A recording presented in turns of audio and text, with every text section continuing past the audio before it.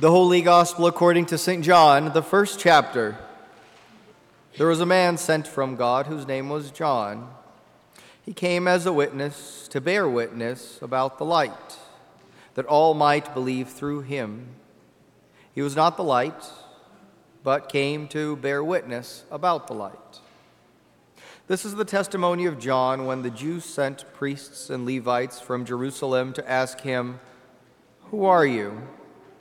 He confessed and did not deny, but confessed, "I am not the Christ."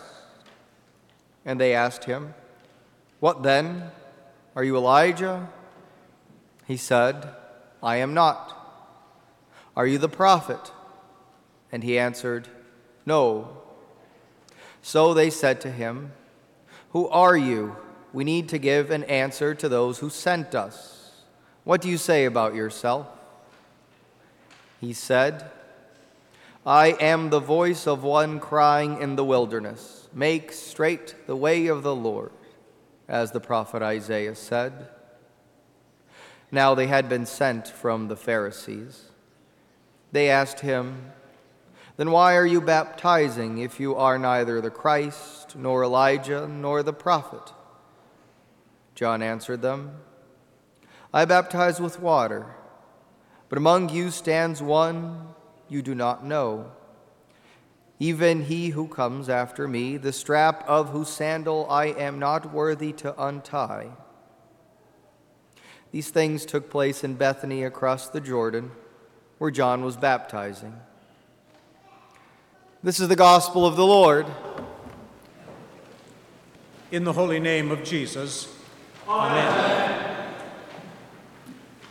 The Lord has done great things for us. We are filled with joy. So you with the psalmist sang. You do have the same spirit as he, you know. We were like men dreaming. Our mouth was filled with laughter, our tongue with rejoicing. Then, back then, we was filled. The joy turns for the psalmist, and I suspect for you. Restore our fortunes, O Lord, like the torrents in the southern desert, like the dry wilderness wadis that overflow during some rare cloudburst. Restore our joy. Isn't that what you want? That ever-elusive joy. As that old song from Broadway's Mame put it, we need a little Christmas now. Or maybe it's the line from Amazing Grace that strikes for you the chord. How precious did that grace appear the hour I first believed. Did appear. Maybe now it's just so much nostalgia, so much dreaming of a white Christmas or whatever. Just moments ago, you prayed to your Jesus, imploring him to hear your prayers and lighten the darkness of your heart. A heart that, as Blessed Augustine said, and you know, is restless, O Lord, until it rests in you. So the Spirit gives us Gaudete today, the rose-colored day, so that we again can say we are filled with joy and know again the born-again preciousness of God's amazing grace that lets hearts stay dark no more. For your Jesus did say that he was sent to bind up the brokenhearted and give you the oil of gladness, no less.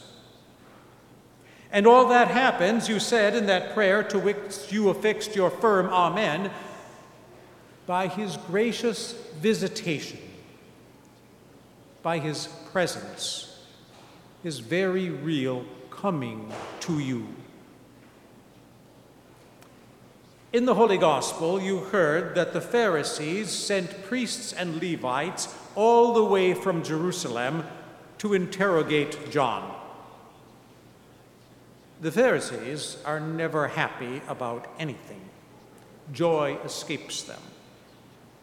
John was drawing huge crowds, packing them in and baptizing at Bethany beyond the Jordan. Nobody goes to Bethany beyond the Jordan for a destination wedding. You don't need to go there to confess your sins. You can just say Psalm 51. Psalm 32 says you can. I will confess my transgressions unto the Lord, and thou forgavest the iniquity of my sin. Period. Or, if you really need God's touch of grace, there are plenty of priests in Jerusalem before whom you may confess. No, you go out to Bethany beyond the Jordan if something is happening there. If Elijah might show up there, or the prophet, or the Christ. That's why the priests and Levites sent by the Pharisees are asking John, "Who are you?" They knew something was up. So do the crowds. So do you when you see a crowd. And it turns out they were right.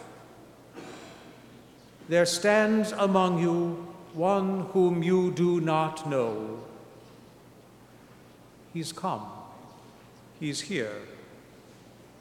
All the prophets had said, He's coming.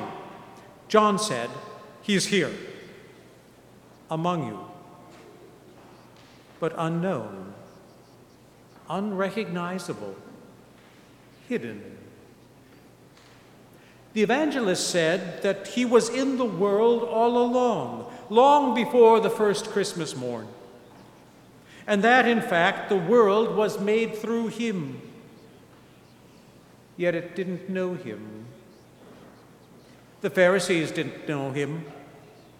The priests and Levites didn't know him, never would. But you do. Received him too.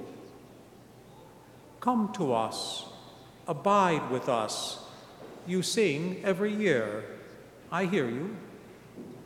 And not only do you know him and receive him, you love him without seeing him. Amazing. He came to his own, but his own disowned him. He came to you, and you fell in love with him, been touched by him, thanks be to God. Why, you've dropped everything to approach this altar to have him touch you yet again, just as he said he would, with his own holy, life-giving body, blood, soul, and divinity. The infinite occupying the finite. Christ in you, the hope of glory. Though it be with trepidation and maybe some lingering doubt. Maybe that melancholy that comes from feeling alone, as if you were alone, even in a crowd, alone in church, elusive joy. And you conclude it's unrequited love. You pray, and you think it's a one-way call, no response. You're living in the telegram age. So St. Paul comes in here on this rose-colored day to grab you by the shoulders and wed pray without ceasing to rejoice always. Rejoice not because you feel like doing it, but because Christ is in you even when you don't feel him. One day you will, literally. Now the devil's sticking blinders on and doing everything he can to quench the Spirit. Here and in your prayers.